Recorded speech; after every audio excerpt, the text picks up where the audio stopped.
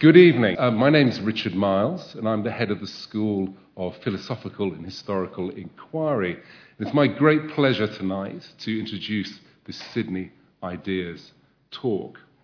And before we start, or begin the proceedings, I'd like to acknowledge and pay respect to the traditional owners of the land on which we meet, the Gadigal people of the Eora Nation. It is upon their ancestral lands that the University of Sydney is built. As we share our own knowledge, teaching, learning and research practices within this university, may we also pay respect to the knowledge embedded forever within the Aboriginal custodianship of country.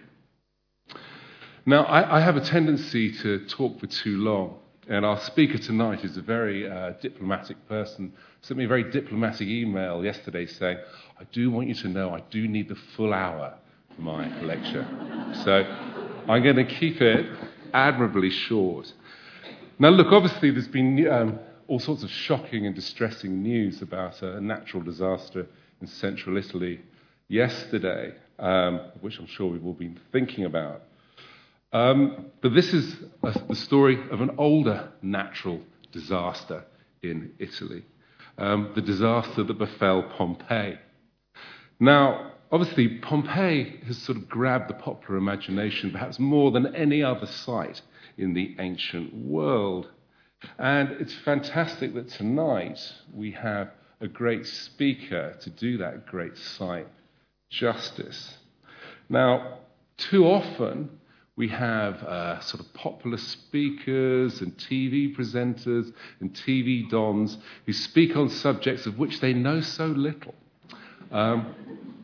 Now, tonight we have somebody who's not only a fantastic speaker, but also really knows her stuff. She is a real expert on this particular site and this particular period. As I said, she's a great communicator too. Now, Dr. Estelle Lazer is a real member of the Sydney University family. She did her BA at Sydney and also her PhD at Sydney too. And she's also a very distinguished honorary associate of the Department of Classics and Ancient History. Now, before I go on any further and let Estelle speak, I would just like to say there's sort of messages everywhere about this, and I'm sorry, it probably sounds a bit prescriptive, but please, no photographs of you, is that right, Estelle? Of just the screen, okay, and that's because Estelle is now a bona fide BBC television star. And the BBC, now, I think through copyright, we're not actually allowed to, is that right? We're not actually allowed to have those pictures. So lastly, let me introduce Dr. Estelle Lazer and her talk tonight, which is Stolen Lives, Returning Identities to Pompeian Victims of the AD 79 Eruption. Can we please give her a round of applause?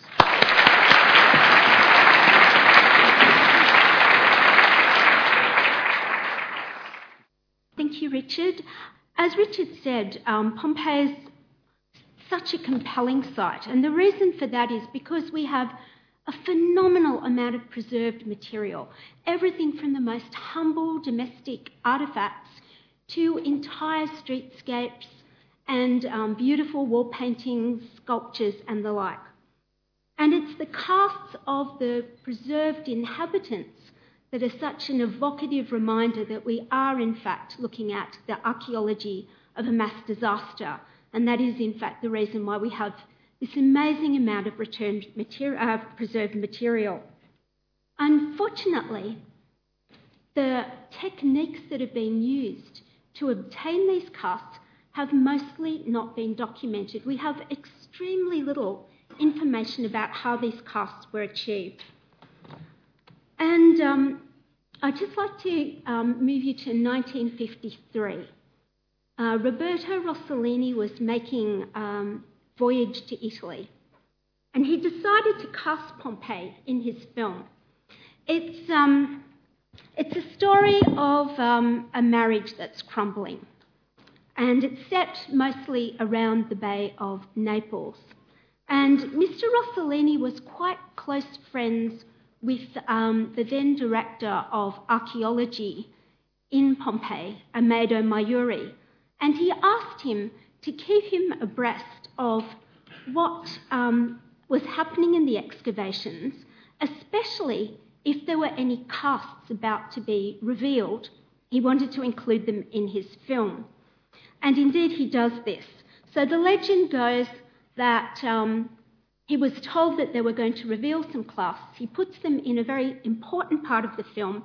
His protagonists, played by Ingrid Bergman and George Sanders, have reached a terrible point in their marriage. They've just decided that they're going to get a divorce, and they get whisked off to Pompeii to watch some casts being revealed. So we see the excavations in 1953 that actually show some holes being cut and plaster being poured in, and then some previously cast bodies revealed. So this is presented as archaeology as it's happening. Okay. Just give me a sec. Look, you can begin to see something. What is it? See. Looks like a leg. Yes. There's an arm. And there are two more legs. Well, it must be a group.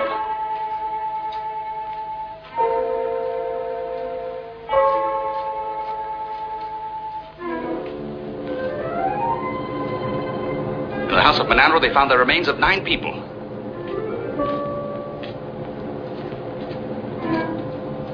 There's the head.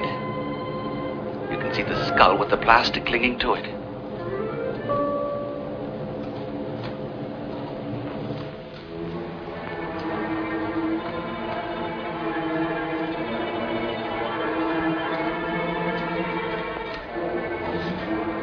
And now the skull bones and the teeth, both remarkably well preserved.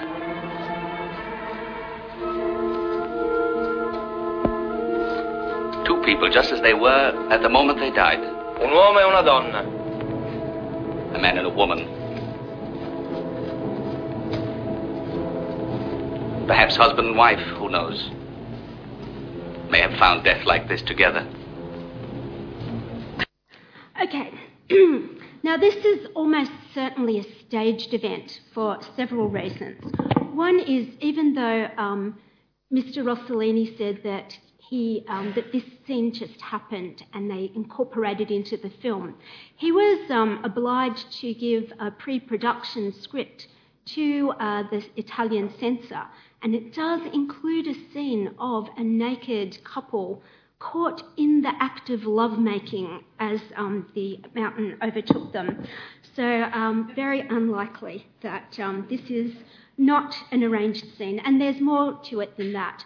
Our understanding of what happened in the eruption suggests that you wouldn't just be taking out beautiful white plaster casts from the ash and loose pumice stones.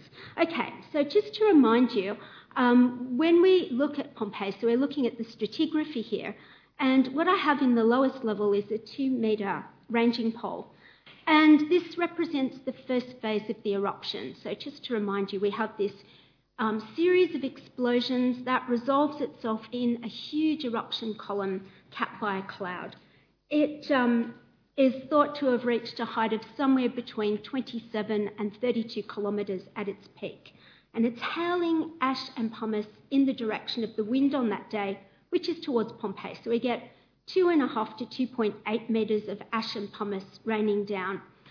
This was not the most lethal phase of the eruption. If you had a respiratory problem or if you chose to stay indoors, the weight of ash and pumice building up on rooftops was sufficient to cause them to collapse and walls to collapse.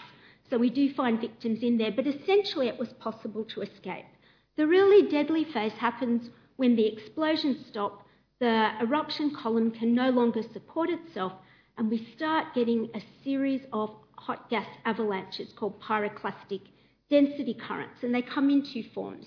Pyroclastic flows, which are dense avalanches of pumice, ash and gas, and pyroclastic surges, which are dilute avalanches of particles suspended in hot air and gas. And they can travel radially in any direction from the crater. They travel at phenomenal speed, anywhere between 100 and 300 kilometres an hour, have incredibly high temperatures and very little free oxygen. You're not going to survive them. And what we're looking at here is the fourth and fifth surges. So the first surge didn't get to Pompeii. It killed people at Herculaneum. The second surge didn't reach Pompeii. The third surge reached the walls of Pompeii but did not enter. And the fourth surge followed almost immediately by the fifth surge we can see in this lay here. And it's here that we get the most remarkable form of preservation of organic material. And it only happens in and around the area of Pompeii, so nowhere else in the Bay of Naples. So on top of this, anything organic was covered by this very fine ash of the fourth and fifth surge layer. And it hardened around anything organic. It was the same chemical composition as cement. And over time, the soft tissue decomposes, it percolates down through this nice porous layer of pumice and ash and leaves a void. And these voids were recognised from the 18th century when they started digging. So the first official excavations at Pompeii were in 1748. Now, this is just to give you a little bit of a reminder of what we have always thought was the technique used for creating casts. And this is what we believed up until 2015. Okay, so these are some casts being revealed in 1961 in the so-called Garden of the Fugitives. So our victim dies, is covered by the surge, it hardens. Over time, they're covered by other volcanic material. When they're excavating, they observe some void in the ground, and they use two small holes. So one for pouring plaster in and another one as a vent so that they can fill the space. The skeleton is inside, and you let the plaster dry for about 3 days and then chip the ash away and you're left with the form of the victim. And the point is you chip the ash away. So we certainly don't see this in Rossellini's film, so we can assume it was completely staged for the film. Now, hold this thought. This is what has been accepted wisdom right up to 2015. So just keep this in your minds. To date, 103 victims have been cast, and that includes 2 non-human mammals, a dog and a pig. Okay, now the first casts of humans were successfully made in 1863. Before that, as I said, they recognised the voids from the beginning of excavations in the 18th century. They weren't able to do much with them. In the 19th century, they poured liquid plaster into voids and they were able to successfully cast wooden elements, doors, door frames, trees, etc. But it was not until 1863 that Giuseppe Ferrelli managed to successfully cast the first human victims, and this is the first human victim. They instantly captured the popular imagination. They were displayed, and eventually Ferrelli built an antiquarium on the site, which housed a lot of finds that didn't go to the large museum in Naples, but pride of place went to the casts, which were put in these glass cases so you could walk all around them. And stories were made up about these casts based essentially on superficial inspection and circumstantial evidence in the form of artefacts found with them. So this is the 16th cast that was made in 1890. And it was generally assumed to be an old, crippled beggar. This is thought to have been a bag for begging for alms, but on the left foot we see the form of a very nice sandal. What's a beggar doing with a wonderful sandal? Clearly a gift from a philanthropist. Now, any cast with a vaguely distended belly tended to be interpreted as a pregnant female. So this is the 4th cast that was made in 1863, interpreted as a pregnant female. These casts were made in 1991, and they're interpreted as a man leaning on one arm, shielding a pregnant woman, presumably his wife, and very specifically, she's alleged not just to be pregnant, or this individual's alleged not just to be pregnant, but to be 7 months pregnant. And we're looking here now at the 9th and 10th victims that were cast not far from the gate leading to Mount Vesuvius, so to the north of the site, in 1875. So the 9th victim's in the foreground. I'll come back to that one a little bit later. The one I want to talk about now is the one behind, so this victim here, the 10th victim. And again, this person's interpreted as a pregnant female and often was eroticised. This was one of the ones that was given pride of place in the antiquarium. And not just eroticised, but if you just have a look at the buttock area there, and here you'll notice it's been made to look a lot more voluptuous and was often compared to, and don't forget, making casts of sculptures was very popular in the 19th century. So making casts of victims was often conflated with the casts of statues. And this victim was often compared with a sculpture, part of the Farnese collection, that was housed in the Naples Archaeological Museum from 1802 onwards. It's called the Aphrodite Callipygus, the Venus with the lovely bottom. As you can see, she's looking at it over her drapery.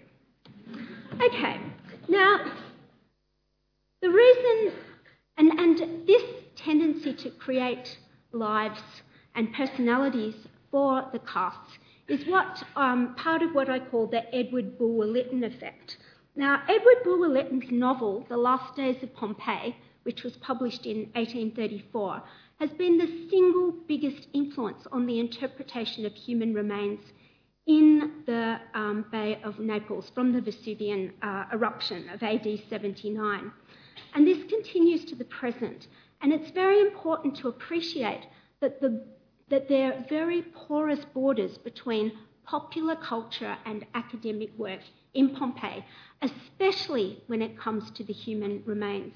Now, Mr. Bulwer-Lytton, his book was incredibly popular. He spent a year in Pompeii doing research, and he talked to archaeologists, he looked at the excavations.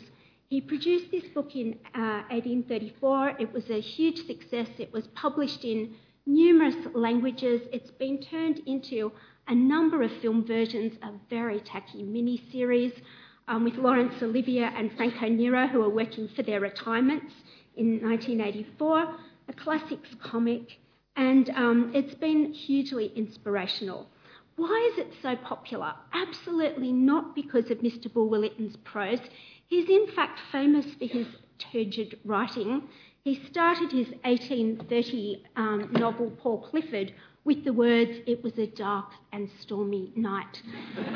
Every year, the Edward Bulwer-Lytton Award is given to the worst beginning of a novel.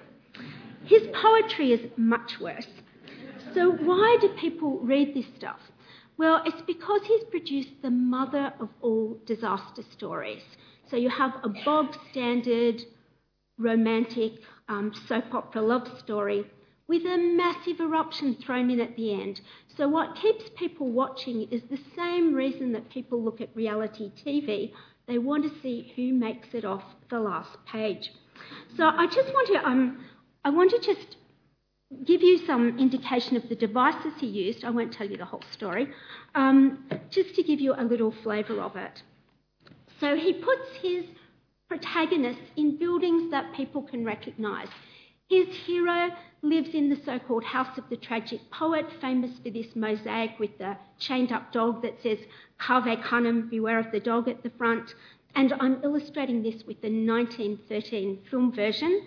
So his evil villain, who is a priest of the temple of Isis, the gentleman on the right, teaching his ward the mysteries of Isis, which, that's the temple of Isis where he does his day job.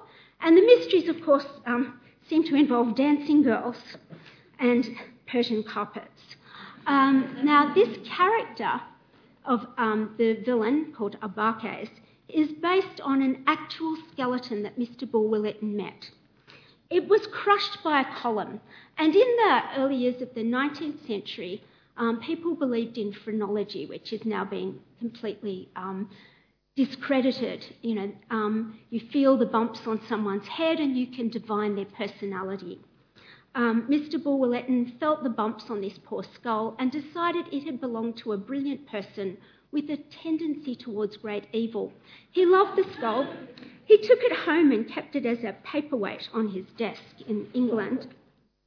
Now, this approach continues to the present. I don't know if you saw this artwork from 2014. It has an interesting history. So, in 2007, Roman Polanski decided to make a film of Robert Harris's bestseller of 2003, which was called Pompeii, which is essentially the last days of Pompeii with aqueducts. And Roman Polanski had a budget of $130 million to make this film.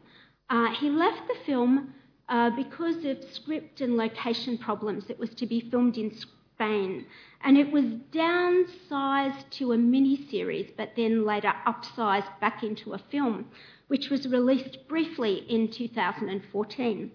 And it was directed by Paul W.S. Anderson. Now, Mr. Anderson took one thing from Mr. Polanski. Mr. Polanski wanted to use Robert Harris's characters, and he has parallel characters to those that were used in the last days of Pompeii.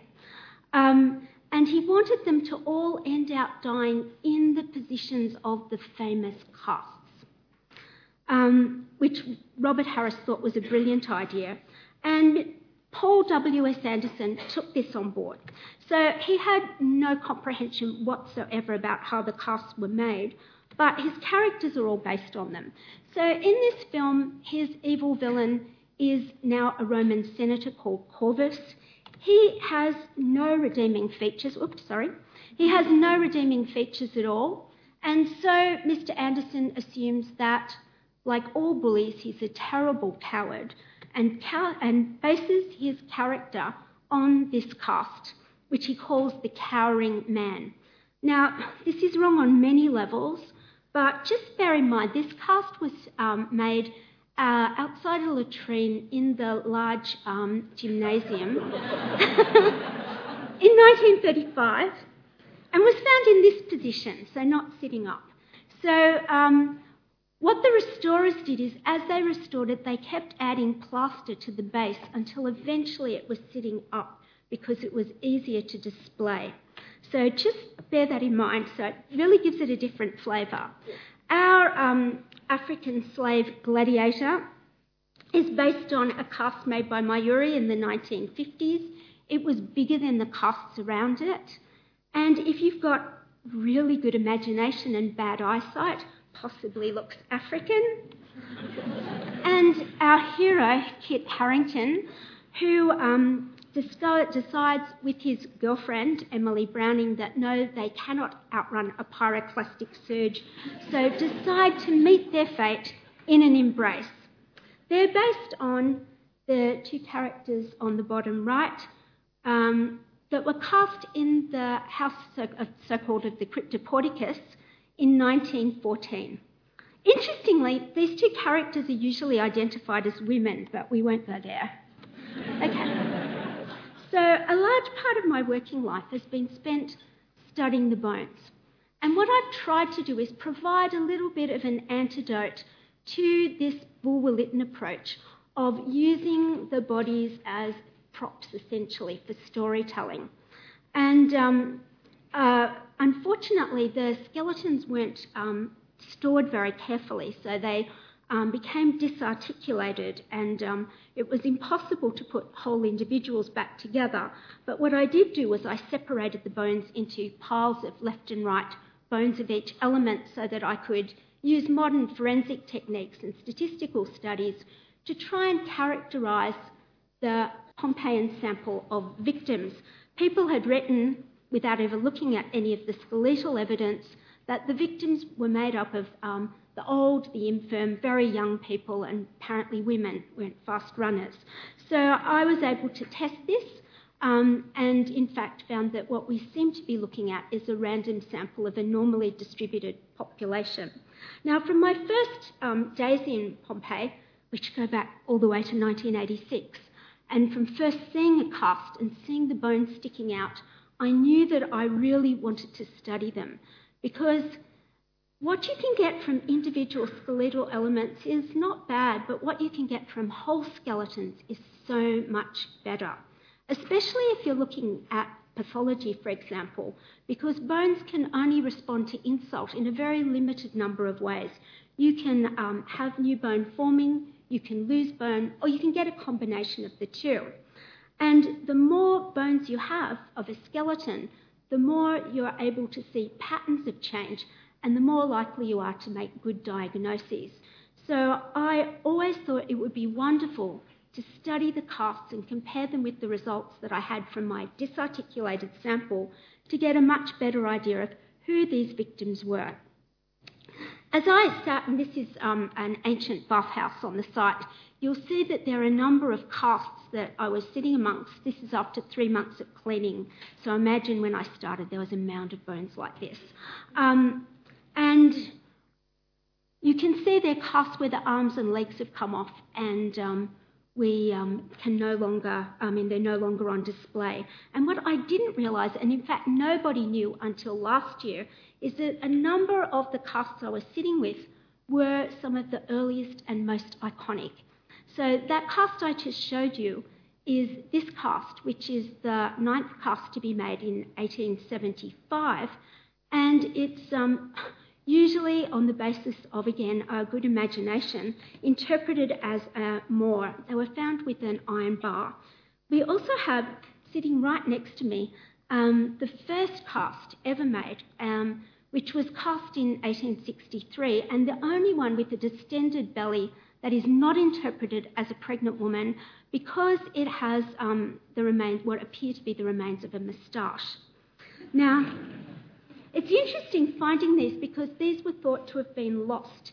In 1943, the American and British allies bombed the Bay of Naples very heavily. They were trying to stop the Germans from advancing, and Pompeii became collateral damage. And the antiquarium where all the casts were stored was unfortunately very badly hit. And it was thought that a lot of the casts hadn't survived. So it's amazing to discover that they're still there. I'll talk more about that a little later. Now, one thing I did appreciate was that there was certainly art amongst the science of casting these victims. And that's because you can actually see stylistic changes over time. So we're looking here at the 7th cast, which was made in 1873. Often described as a sick man because this person's not struggling, so they thought they must have already been unwell when the Mount Vesuvius erupted and didn't fight the oncoming cataclysm. And often is compared more to a sculpture than to a cadaver. You notice it's very naturalistic. This is a cast that was made in November 1961. It was found on a staircase in the west of the site in the so-called house of Fabius Rufus. And you can see it looks very, very different. And what we see is that 19th century casts tend to be very naturalistic, and those made in the 20th century, up until the early 60s, tend to look more like modern sculptures, so very rubbery limbs, a slash for a mouth, a depression for eyes. So the restorers who worked on the casts, and again, as I said, we don't have a lot of documentation, or any in fact, they were people who were used to restoring sculptures and kind of created sculptures as well, but the bones, we thought, were inside. Now, I had the first opportunity to X-ray and CT scan any of the casts. In fact, the first time it was ever done was in 1994. And there was a cast that wasn't made in Pompeii, but from very close to Pompeii, at a site that is known as a Plontis. There's several structures there. So there's a villa that contains these magnificent wall paintings, but has yielded no victims. And behind that was found a working farm complex with 54 victims, one of which was experimentally cast in resin. And this one was documented. A whole book was written about how this was cast in the mid-1980s. It was made with a technique something like the lost wax technique that's used for casting bronze. And unfortunately, it's the only case that's ever been cast in resin because the resin hasn't weathered very well. It's become very dry and dark and brittle over time. And like I said, it's the only one. But it came to Australia as part of a Pompeii exhibition that was shown at the Australian Museum in Sydney in 1994. We were given permission by the Italian government from the Superintendency of Pompeii to do the first ever X-rays and CT scans. So it went to a day clinic in Sydney and was subjected to a full set of X-rays, and it was given CT scans up to here because you can see the arms are bent like this. This is the effect of heat on protein. So having met very high temperatures at minimum 200 to 250 degrees Celsius at or around the time of death causes protein to shrink and you get contraction in the direction of the biggest muscle mass. So the upper part couldn't go into the CT scanner, but we were able to X-ray all of it. And from the X-rays, we found that it was more consistent with a female attribution than a male, that all the bones and teeth were fully developed. So we're looking at a mature adult, possibly consistent in age with someone in their fourth decade, so in their 30s. And they died with their mouth open. So I was working with a team that included a forensic dentist, radiologist, radiographers, an orthopaedic surgeon, an anatomist. The forensic dentist could put normal dental X-ray plates in and found that 4 of the teeth showed signs of tooth decay. In some cases involving the whole crown, there was an abscess forming at the root of one of the teeth. There was some evidence of gum disease, and the teeth were quite worn. We can tell wet from dry bone fractures. So this is an arm with a replica of a bracelet on it, and they're all dry bone fractures, but there was evidence of a healed fracture of the wrist, which was consistent with them having fallen on an outstretched hand. And the backbone beautifully preserved, no signs of arthritic changes. So this demonstrated that it was going to be possible to do a study on the casts. I applied for permission to X-ray and CT scan all the casts and was given permission with a few caveats. One was that all the work had to be done in Pompeii because the casts are very fragile, they're mostly plaster. And 2, because they're very fragile, we couldn't lift any of them onto the bed of a CT scanner, so that wasn't possible.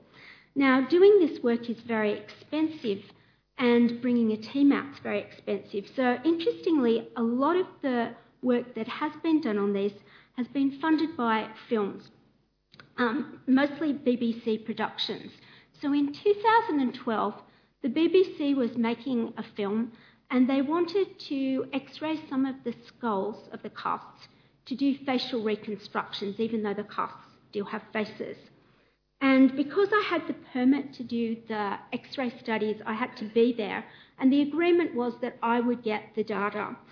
So the documentary, and there's a sort of a law that all documentaries about Pompeii have to be called Pompeii and have a colon.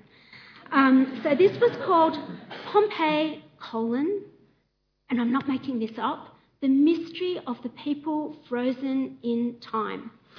Even if they aren't about Pompeii, they have to have Pompeii in the title. So there's one called Herculaneum, the other Pompeii. So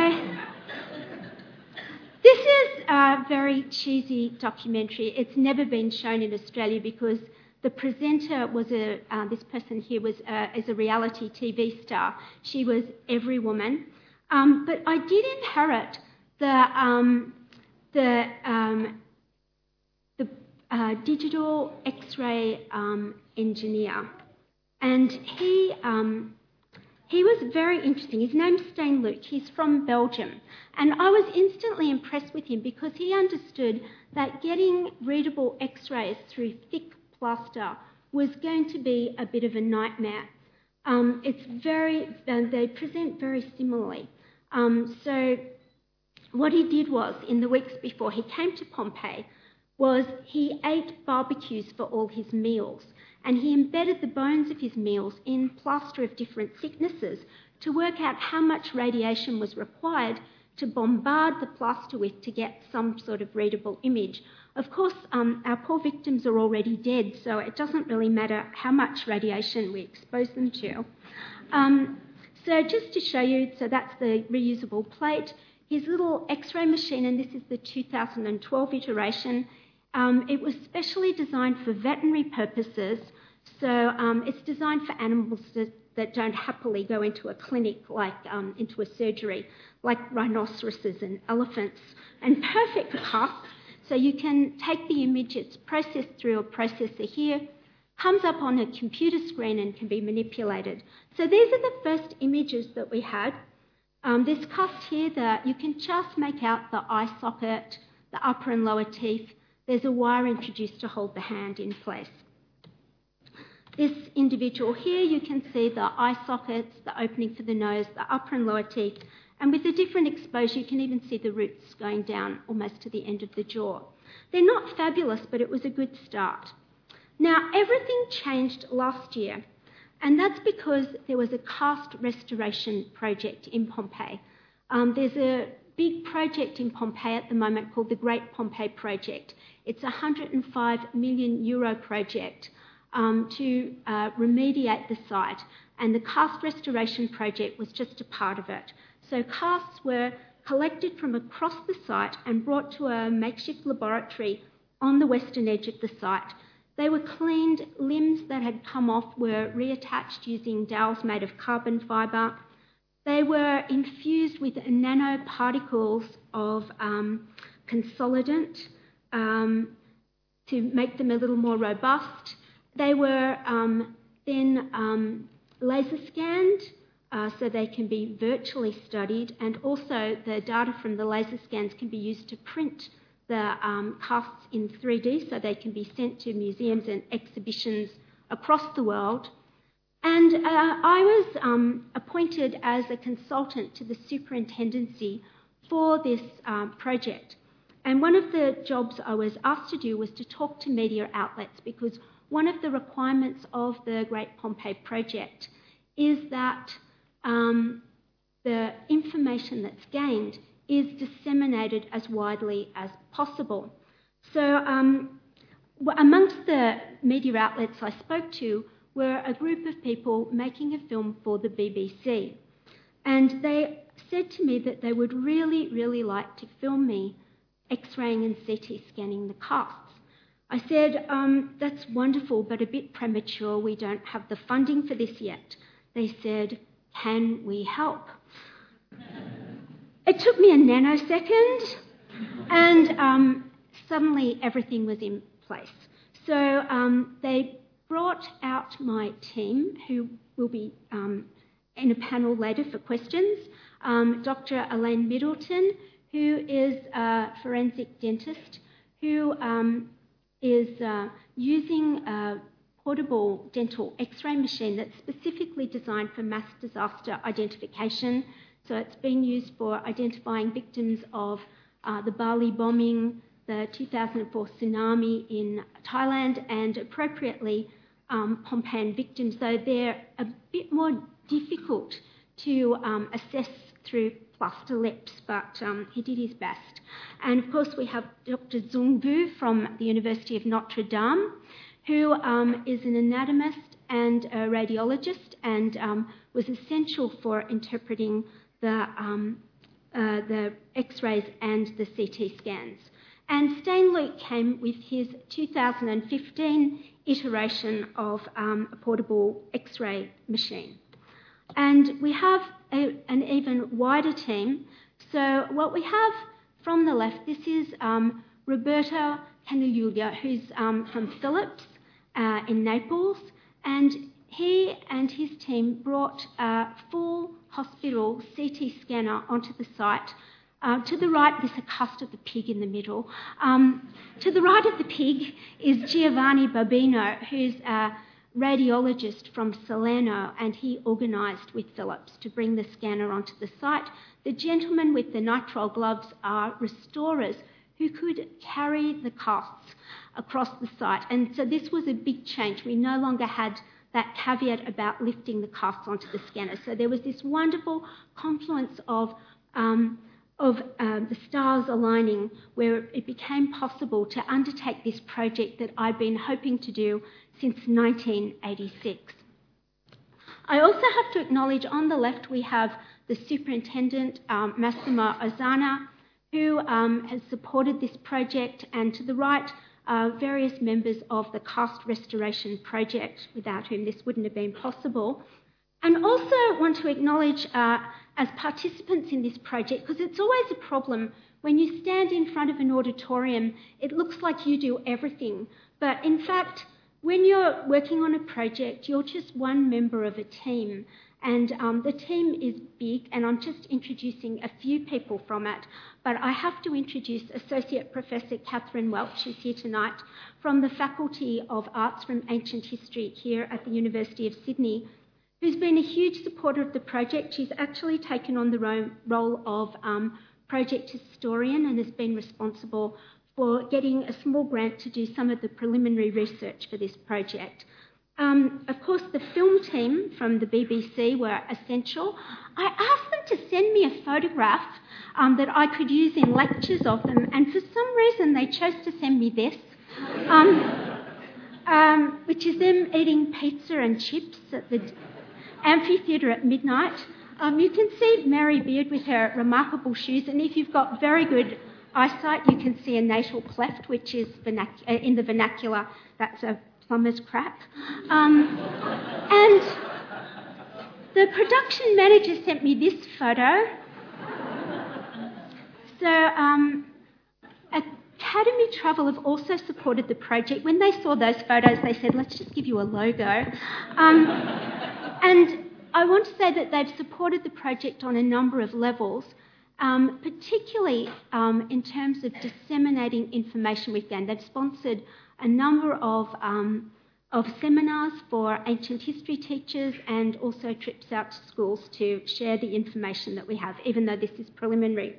Now, working with the film crew is it's wonderful but problematic in that they actually call the agenda. So normally you would have a research design when you do a project, but they already had their own agenda for which casts would be filmed and studied.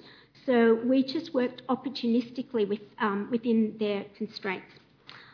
Now, Philips brought their CT scanner onto the site with a truck and set it up just outside the walls of the site near the amphitheatre.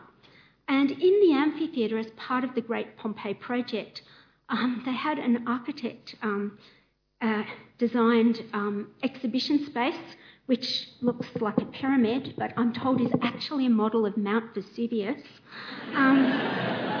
And inside there's a kind of a pit. There was a pit with about 21 of the casts that had been restored. And we studied these. They were carried across the site, either from the laboratory to this truck or taken from the exhibition and carried across the site with a trolley where possible, but often just with this specially designed stretcher, which was designed so that they wouldn't get damaged walking across these very uneven streets. And it's a very big ask to carry these because with the stretcher, the weight was something like 200 kilos. So The casts were put into the CT scanner, and just for those of you, and we do have someone from Philips here if you have technical questions afterwards, but just basically you have a motorised platform where you place your patient or cast, and then you go through the gantry, which has a rotating X-ray beam. So as the patient goes through, you get a series of X-ray slices that can then be stitched together with a computer. So I just thought there's a cast going in, and I'll just show you what this looks like. So these are the slices. So we've got the bed of the scanner. We're looking at a head, and these two things here are actually metal bars used for reinforcing. This is the top of a lower jaw. So we're just going to go through the skull. So what you're going to see is we have the lower jaw and the teeth emerging, and then we're going to see the upper jaw and the teeth and go out through the top of the skull. Now when it's stitched together, this is what it looks like. So this is a cast that was made in 1978 outside the Portanola. So just to give you a sense, and you can see there's a reinforcing rod just here. And now I'll show you some cases. Okay, so this was an individual I really wanted to study. This is the only one that the BBC let me actually put into the scamming that I chose, but they wanted it also for their documentary. So this is you might remember, it's the 10th cast that was made in 1875. And I'd always wondered about this one because in different photographs there's two different hands, and I've never been able to see bones there, and I wondered if it weren't a secondary cast that had been made from an original, because they did make a lot of secondary casts, and that the original might have been the one that was lost after the bombing in 1943. So we put it through the scanner, and in fact all we saw were these brackets and iron bars. And if we rotate it, you can see it looks pretty empty. The BBC hated me for this. But what was interesting is that Dr. Vu, who will be in the panel afterwards, is very, very careful. I mean, it is really important if you're a scientist or an archaeologist that you have a little bit of obsessive-compulsive disorder. And he looked at every single frame of the scan. And what I want to show you now is that's the head. This is the arm, and we're going to look at slices through this arm. So we thought it was empty. So that's the bed of the scanner.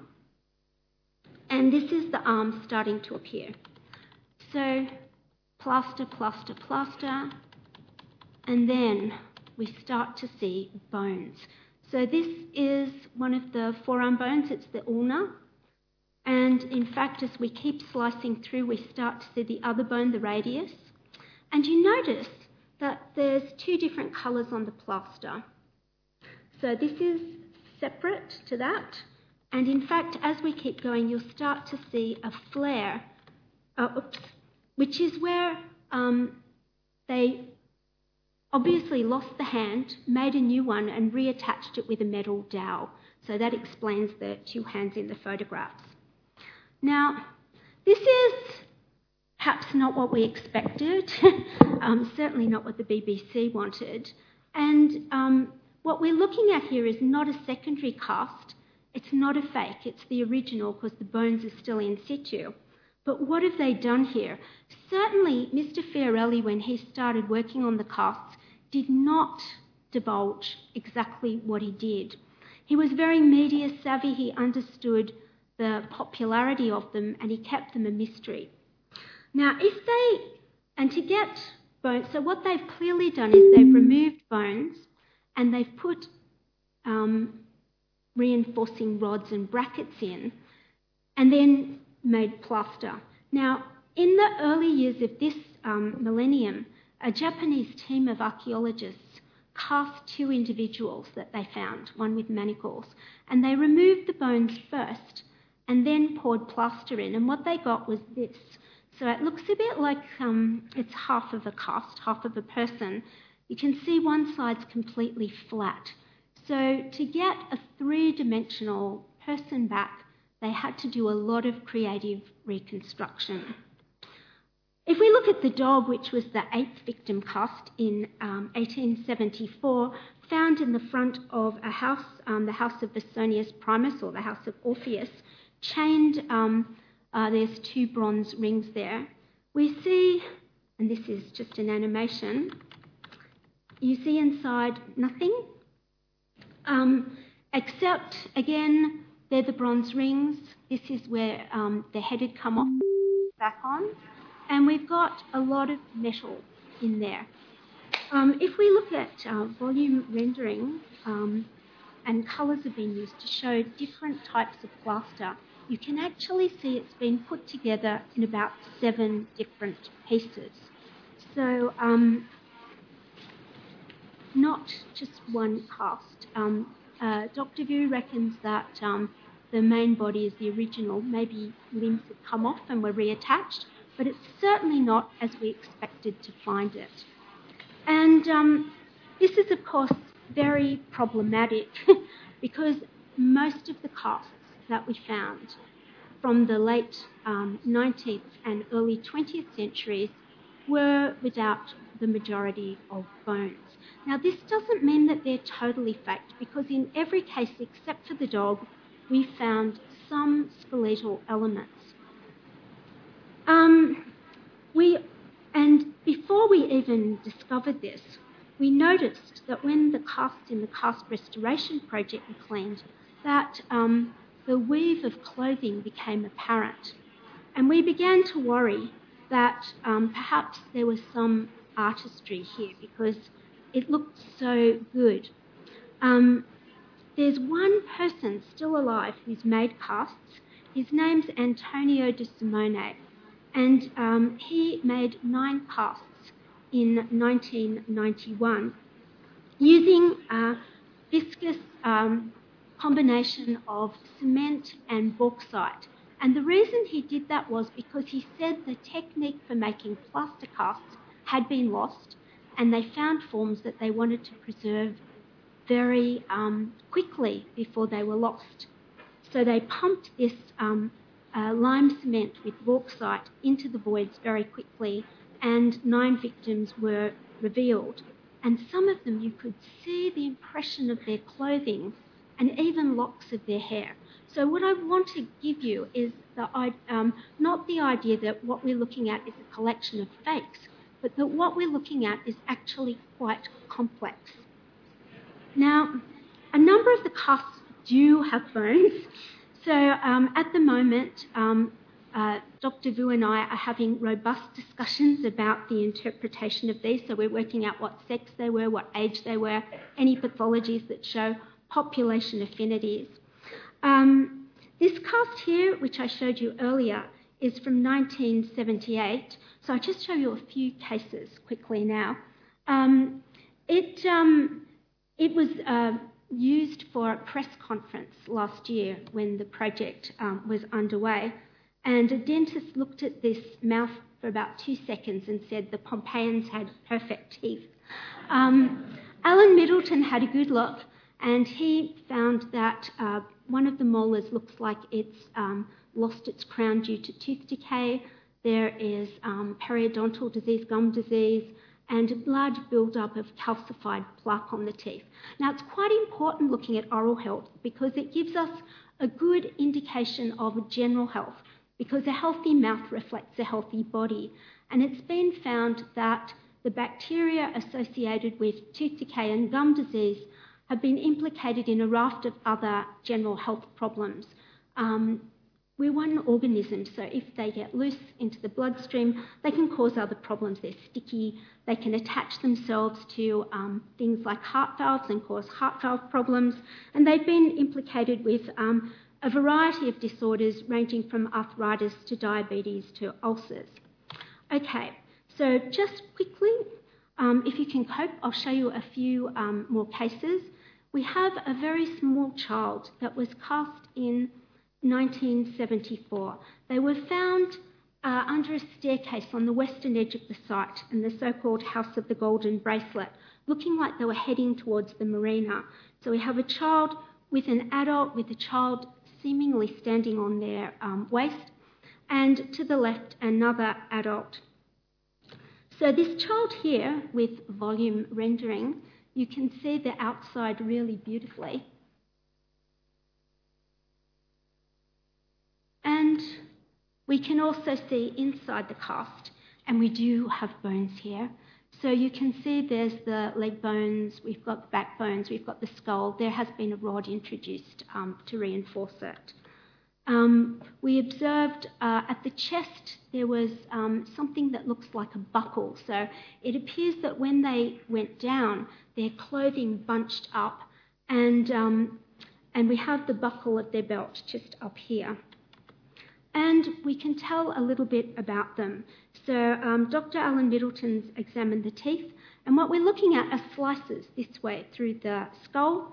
So we have here the eye sockets, the nose, and we're looking at, we have two sets of teeth. So these are the primary teeth, the deciduous teeth that you lose as a child, and these are the adult teeth forming in the jaw quite high up, and they form from the crown to the root. And by looking at the patterns of development and eruption, we can get within 18 months of their true age, and Alan reckons, because he's very experienced, probably closer in this case to within about 6 months. So we start off seeing the upper jaw because they've got a slight overbite. So these are all primary teeth. Then we see the lower jaw with the two sets of dentition forming. Now, they're only primary teeth erupted and the roots are fully formed. So Alan aged this individual at being somewhere between 2.5 and 3 years of age when they died, probably closer to 3 years of age. Looking at the other bones, we can see here this is the thigh bone, and this is where there'd be a growth plate in life, and the shin bone. And here we have the little bones of the foot, the tarsals, and they don't ossify till about 3 years of age. So that means that's very likely around 2.5 to 3 years of age. Now, a number of the victims wouldn't fit into the gantry of the CT scanner, so we x-rayed them, and this is where Stain came into his own. We spent a whole night in the amphitheatre in this pyramid x-raying the victims with the BBC film crew.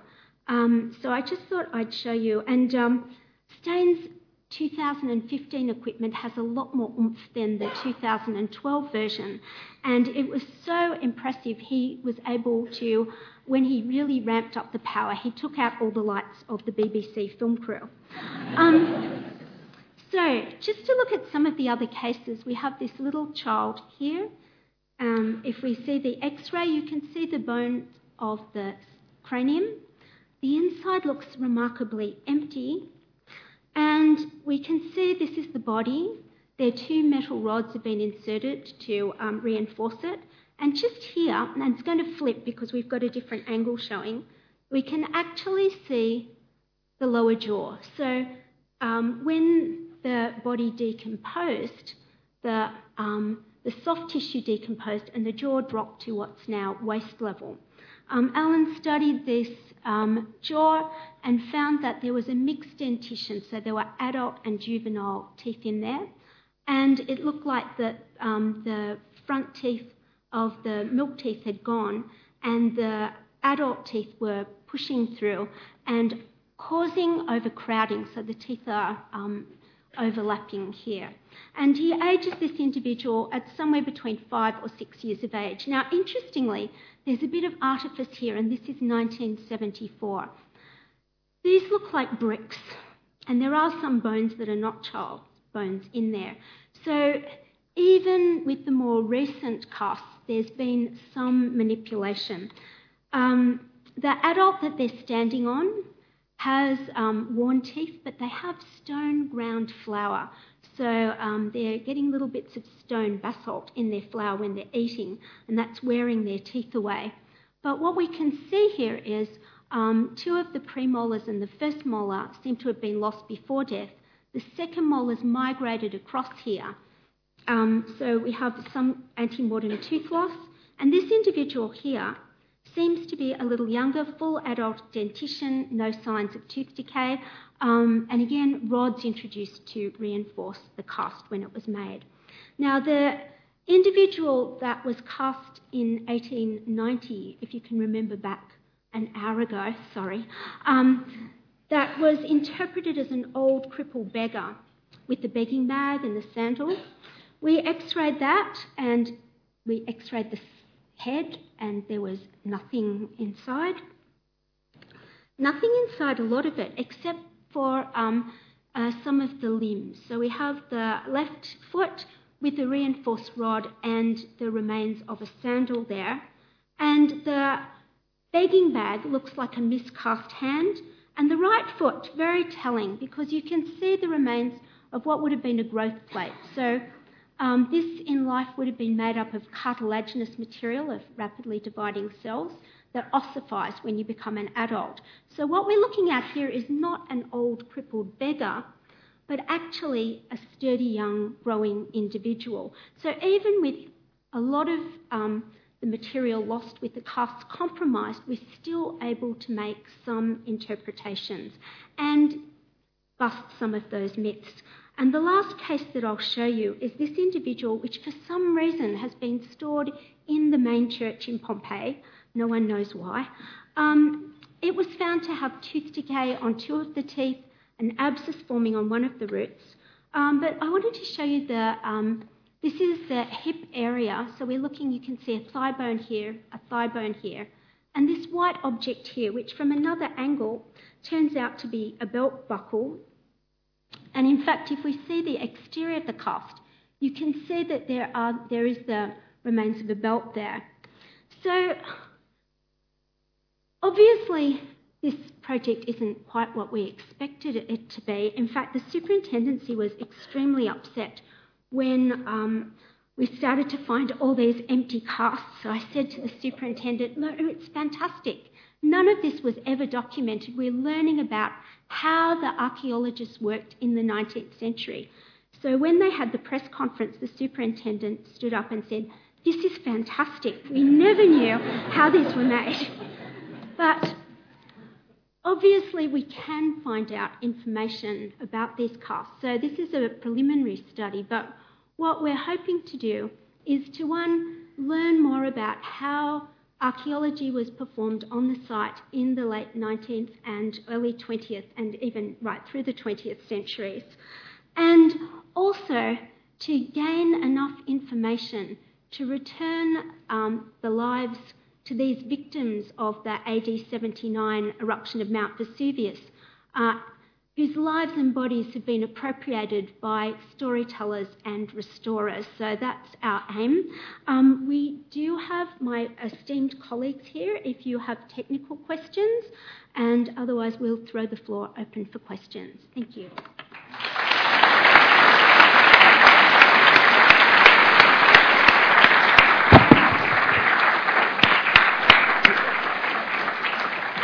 Thank you, Estelle. That was a really, really wonderful talk. And could members of her team come down and sit down here at the table and answer our questions? We've got some travelling microphones going around. So if you put your hands up, we shall aim to get the microphone to you. So would you like to come and sit down here? And please introduce yourselves as well. Yeah, I'm Zungu from University of Notre Dame. My name's Nick Capsmalis. I'm with Philips. So if you have any CT questions, CAT scanners or X-ray. Alan Middleton, forensic dentist, forensic odontologist based here in Sydney. Questions? Hi, my name's Thomas. I was just going to ask, how long did it typically take to X-ray any cast that had not been able to be put into the CT scanner? Yeah, X-ray doesn't take very long. It just shrunk. But CT scan takes longer. But with the helical scan, with multi-detector, it takes only minutes. Well, you could actually rotate the CT scanner, that particular one, about half a second of rotation. It takes to rotate, and you can run about 4 centimetres of coverage with each rotation. Hi, my name is Talia. I was wondering, you said that from the casts, there were thought to be a lot of pregnant women. Did you actually find any evidence of pregnancies, or was it just the miscasting? It's a very good question. The answer is no. The one that was thought, one of the ones that was thought to be a pregnant female, if you look at it closely, you can see actually the drapery of their clothing they're wearing is all bunched up. I think this happened quite a bit when people came down with the force of the eruption. And it's really just bunched up clothing around the waist. There's no enlarging of the abdomen at all. And we've certainly found no evidence of fetal remains in any of our casts so far.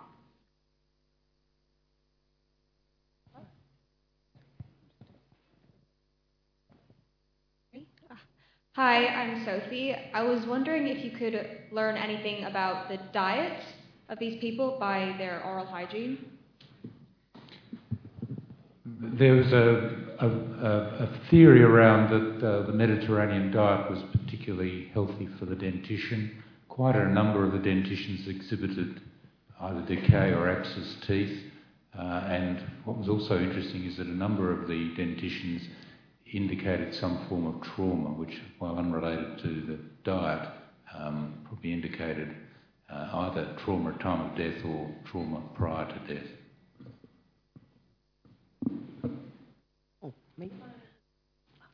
Hey, I just wanted to know, does the software for the CT scanners have to be redesigned to work with plaster and concrete? No, it doesn't. We do scan plaster anyway when they check plaster casts. So it'll scan anything from air to bone or metal as well. Hi, Louise here. Hi, Estelle. Hello. Just wondering if there will be other casts made in the future, and how many bodies or how many casts are we talking about in total? There are 103 casts have been made, and the last ones were made in about 2002. So at the moment there is a moratorium on major new excavations. So they're not planning to find more, but every so often, just even with minor excavations, bodies appear. And of course, if it's possible to cast them, they'll be cast. The technique that's going to be used, we're not sure about, but certainly the casting will continue. This is Alex here, and I was just wondering, following up from the oral hygiene thing, could it also have been considered unhealthy if they were getting bits of grit in their teeth from the mills? Well, in lots of ancient civilisations where they had a lot of grit in their diet, there is evidence of extensive wear. That didn't automatically lead to dental problems. If they lived long enough, yes, the nerve chambers of teeth would be exposed from wear and tear, but nature also combats to some extent by shrinking the nerve away from the area of insult with limitations. And so these people, while they had aggressive wear on their teeth, often didn't necessarily have abscess teeth or exposed nerves, probably sensitive teeth. Hi. When you were looking at the cast and you were scanning them, you found that some of them didn't have bones in them, and you were discovering more about what the early archaeologists did. So, what would you say are the main differences in the way that they approach the archaeology as opposed to you and your team, and what were the main differences in the methods and motives and approaches? Okay. Well, when they were working in the 19th century, I think they very much had in mind the people who were going to view the casts. So they wanted to create, and this is there's a long history for this in Pompeii, that they created tableaus right from the earliest excavations from 1748 for visitors to the site, initially for royalty and then for the general public. So I think they were trying to create the most engaging visualisation of the victims, and they weren't so worried about accuracy and science. And I think Mr. Goethe summed up Pompeii very well when he said, there have been many disasters, but few that have given so much pleasure to so many people.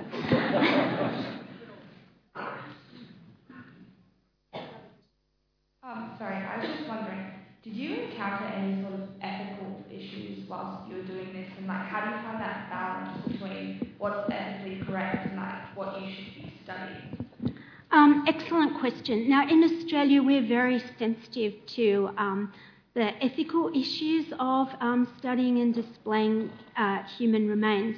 And our sensibility has definitely been influenced by the fact that we've been forced to look after the remains of Indigenous Australians who, for religious and other reasons, don't like their ancestors' remains to be displayed or studied.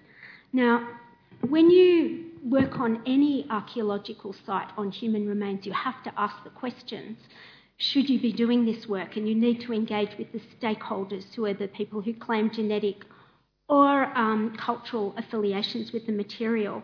And in Italy, they have a long tradition of displaying human remains. In fact, the superintendent, who amazingly has read my work, took me aside and said, I notice you in Australia are very interested in ethical issues. What do you think of the display that we have in the amphitheatre? And I said, well, you in Italy display human remains. And he looked at me in the eye and said, yes, we do. So just bear in mind that from medieval times onwards, the Italians have been displaying human remains. They initially did it for religious reasons. You know, they put clerics into crypts that naturally mummified soft tissue. And the medieval people thought that this was an act of divine intervention because they knew that when you died, you decayed. So if you failed to putrefy, obviously that was God intervening and it was worth seeing. So there's a long tradition of looking at bodies. So in terms of the human remains from Pompeii, I don't think it's a serious ethical issue. But certainly it's an important question to ask, and nothing should ever stop you from being respectful of that material. I mean, that's just a given. When we work on human remains, we have to respect that they were once people. Thanks for asking the question. Estelle, one from that. I assume you've seen Rob Brydon's interrogation of one of the casts from that recent film, A Trip to Italy, you know, where it was used for comic purposes. Do you have a personal feeling about that? Do you see a boundary there that's been overstepped? I haven't seen the film. I know about it, but I haven't seen it, so it's a bit hard for me to comment. Of course, there are boundaries, and you have to look at each case on its merits. So I haven't seen the film, so sadly I can't comment on it. Sorry. Yeah. Good evening. Thank you for the talk. It was very interesting. I may have misunderstood, but I was just wondering about the casts that didn't have bones in them. Mm-hmm. Are they secondary casts, or did the bones go somewhere? They're not secondary casts because each of the casts, and this is nearly all the casts that we have from the latter part of the 19th and the very early 20th century, they have some bones in them and they're in the right anatomical position. So it looks like, and again, we don't have documentation about this, but it looks like a number of the bones were taken out before the casts were made and reinforcing rods were put in. So to do that, they had to open them. We don't have those little holes that I showed you at the beginning of my talk. That is not what happened. They must have made quite large openings, and then the casts were restored by restorers who, as I said before, were trained to restore sculptures. So they basically improved them and remade them so visually they look like complete individuals. But the casts are essentially original. Does that answer your question? Mm-hmm.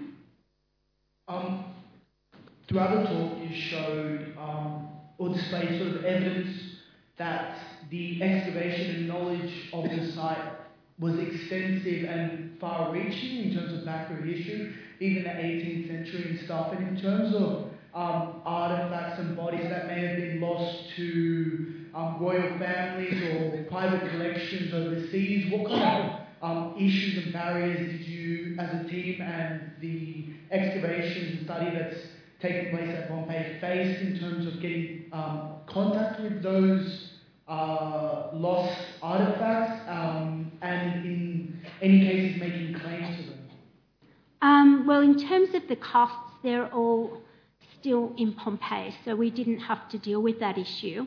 In Italy now they have an Antiquities Act, and they have a special branch of the military police that reclaim artefacts that have made their way out of the country, so they deal with those issues. We didn't.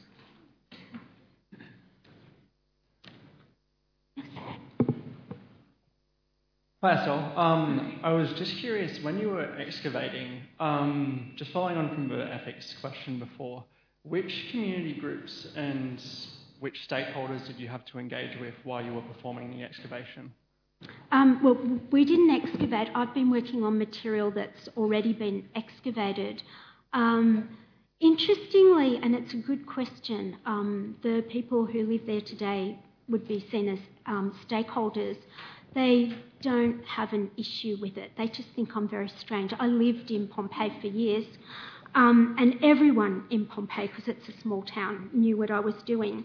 So they didn't have an issue with me doing the work, but they did have an issue with me. So if, for example, I went to the cheese shop, it didn't matter how full it was, I was always served first, and everyone crossed themselves when I left.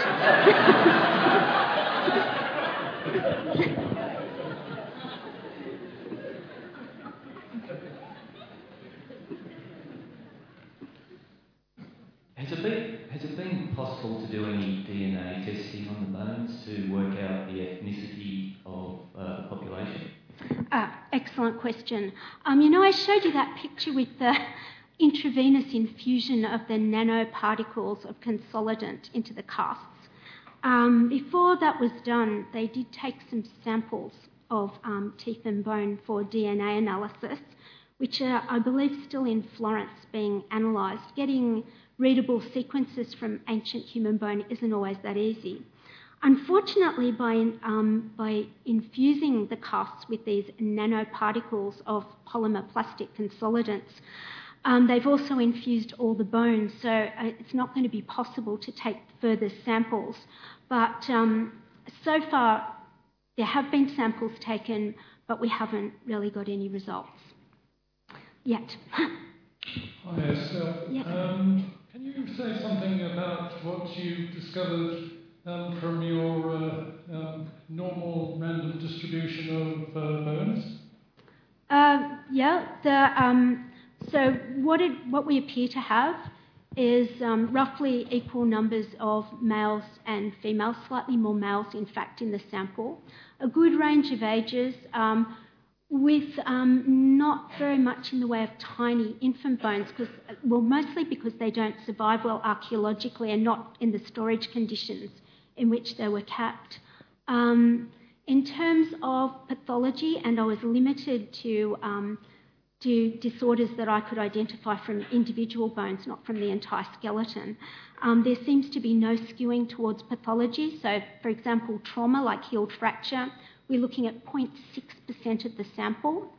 In terms of population, interestingly, it was a river port, and everyone assumes it's a very mixed population, but what we find suggests that it's not such a mixed population, and certainly the work on the casts seems to be reinforcing this, and we've only looked at a fraction of the casts so far. Good evening. With the discovery of the dog and the pig casts, has there been any major differences between the behaviours that can be seen through the skeletal information that can show major differences in behaviours from then and now? I'm sorry, I'm not sure what you're asking. Can you repeat the question? Oh, sure. With the information that, so you know how you guys found the dog and the pig casts? Is there any information that shows major differences or major similarities between then and now in terms of the animals? Okay, I'm with you. Well, with the dog, we seem to have some problems because it's made up in a number of parts and clearly not at the same time. So it's a bit of a pastiche dog. It certainly doesn't look unlike modern dogs. The pig, interestingly enough, has lots of bones in it. You'll be happy to know it was cast in 1977. And it is thought to be an unimproved breed, which means that it's not a domesticated pig, but was probably being kept for, dinner in the future. But yeah, not really any apparent differences. Certainly from skeletal remains, there are some dog skeletons. Interestingly, no cat skeletons have been found. They do suggest, similar to modern dogs. Hi, Estelle. So you talked about people using bodies as props for storytelling. What do you think about Sarah Bysel's work? Sarah Bysel suffers from the Edward Bulwer-Lytton effect, but you have to look at her in her context.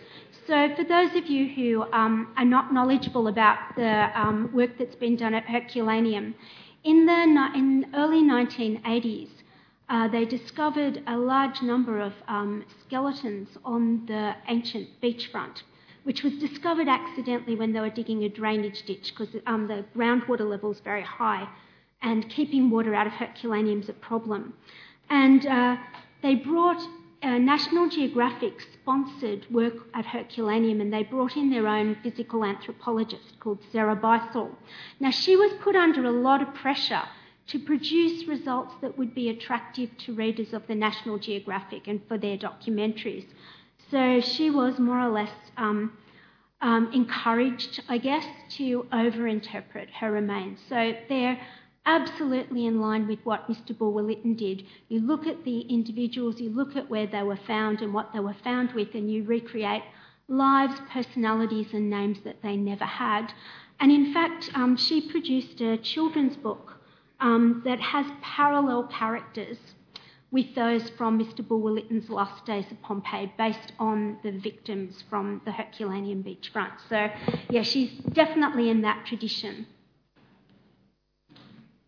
Just based on the animal sort of thing, unless I'm mistaken, I'd heard that there were carcasses of donkeys found in the mills or bakeries. Mm-hmm. There were 5 mules or asses found in the so-called House of the Chase Lovers. There was a bakery there, and it was assumed they were used for the mills and they weren't able to escape. That's correct. I think it's probably time is up. Can we please thank Dr. Estelle Lazer and her team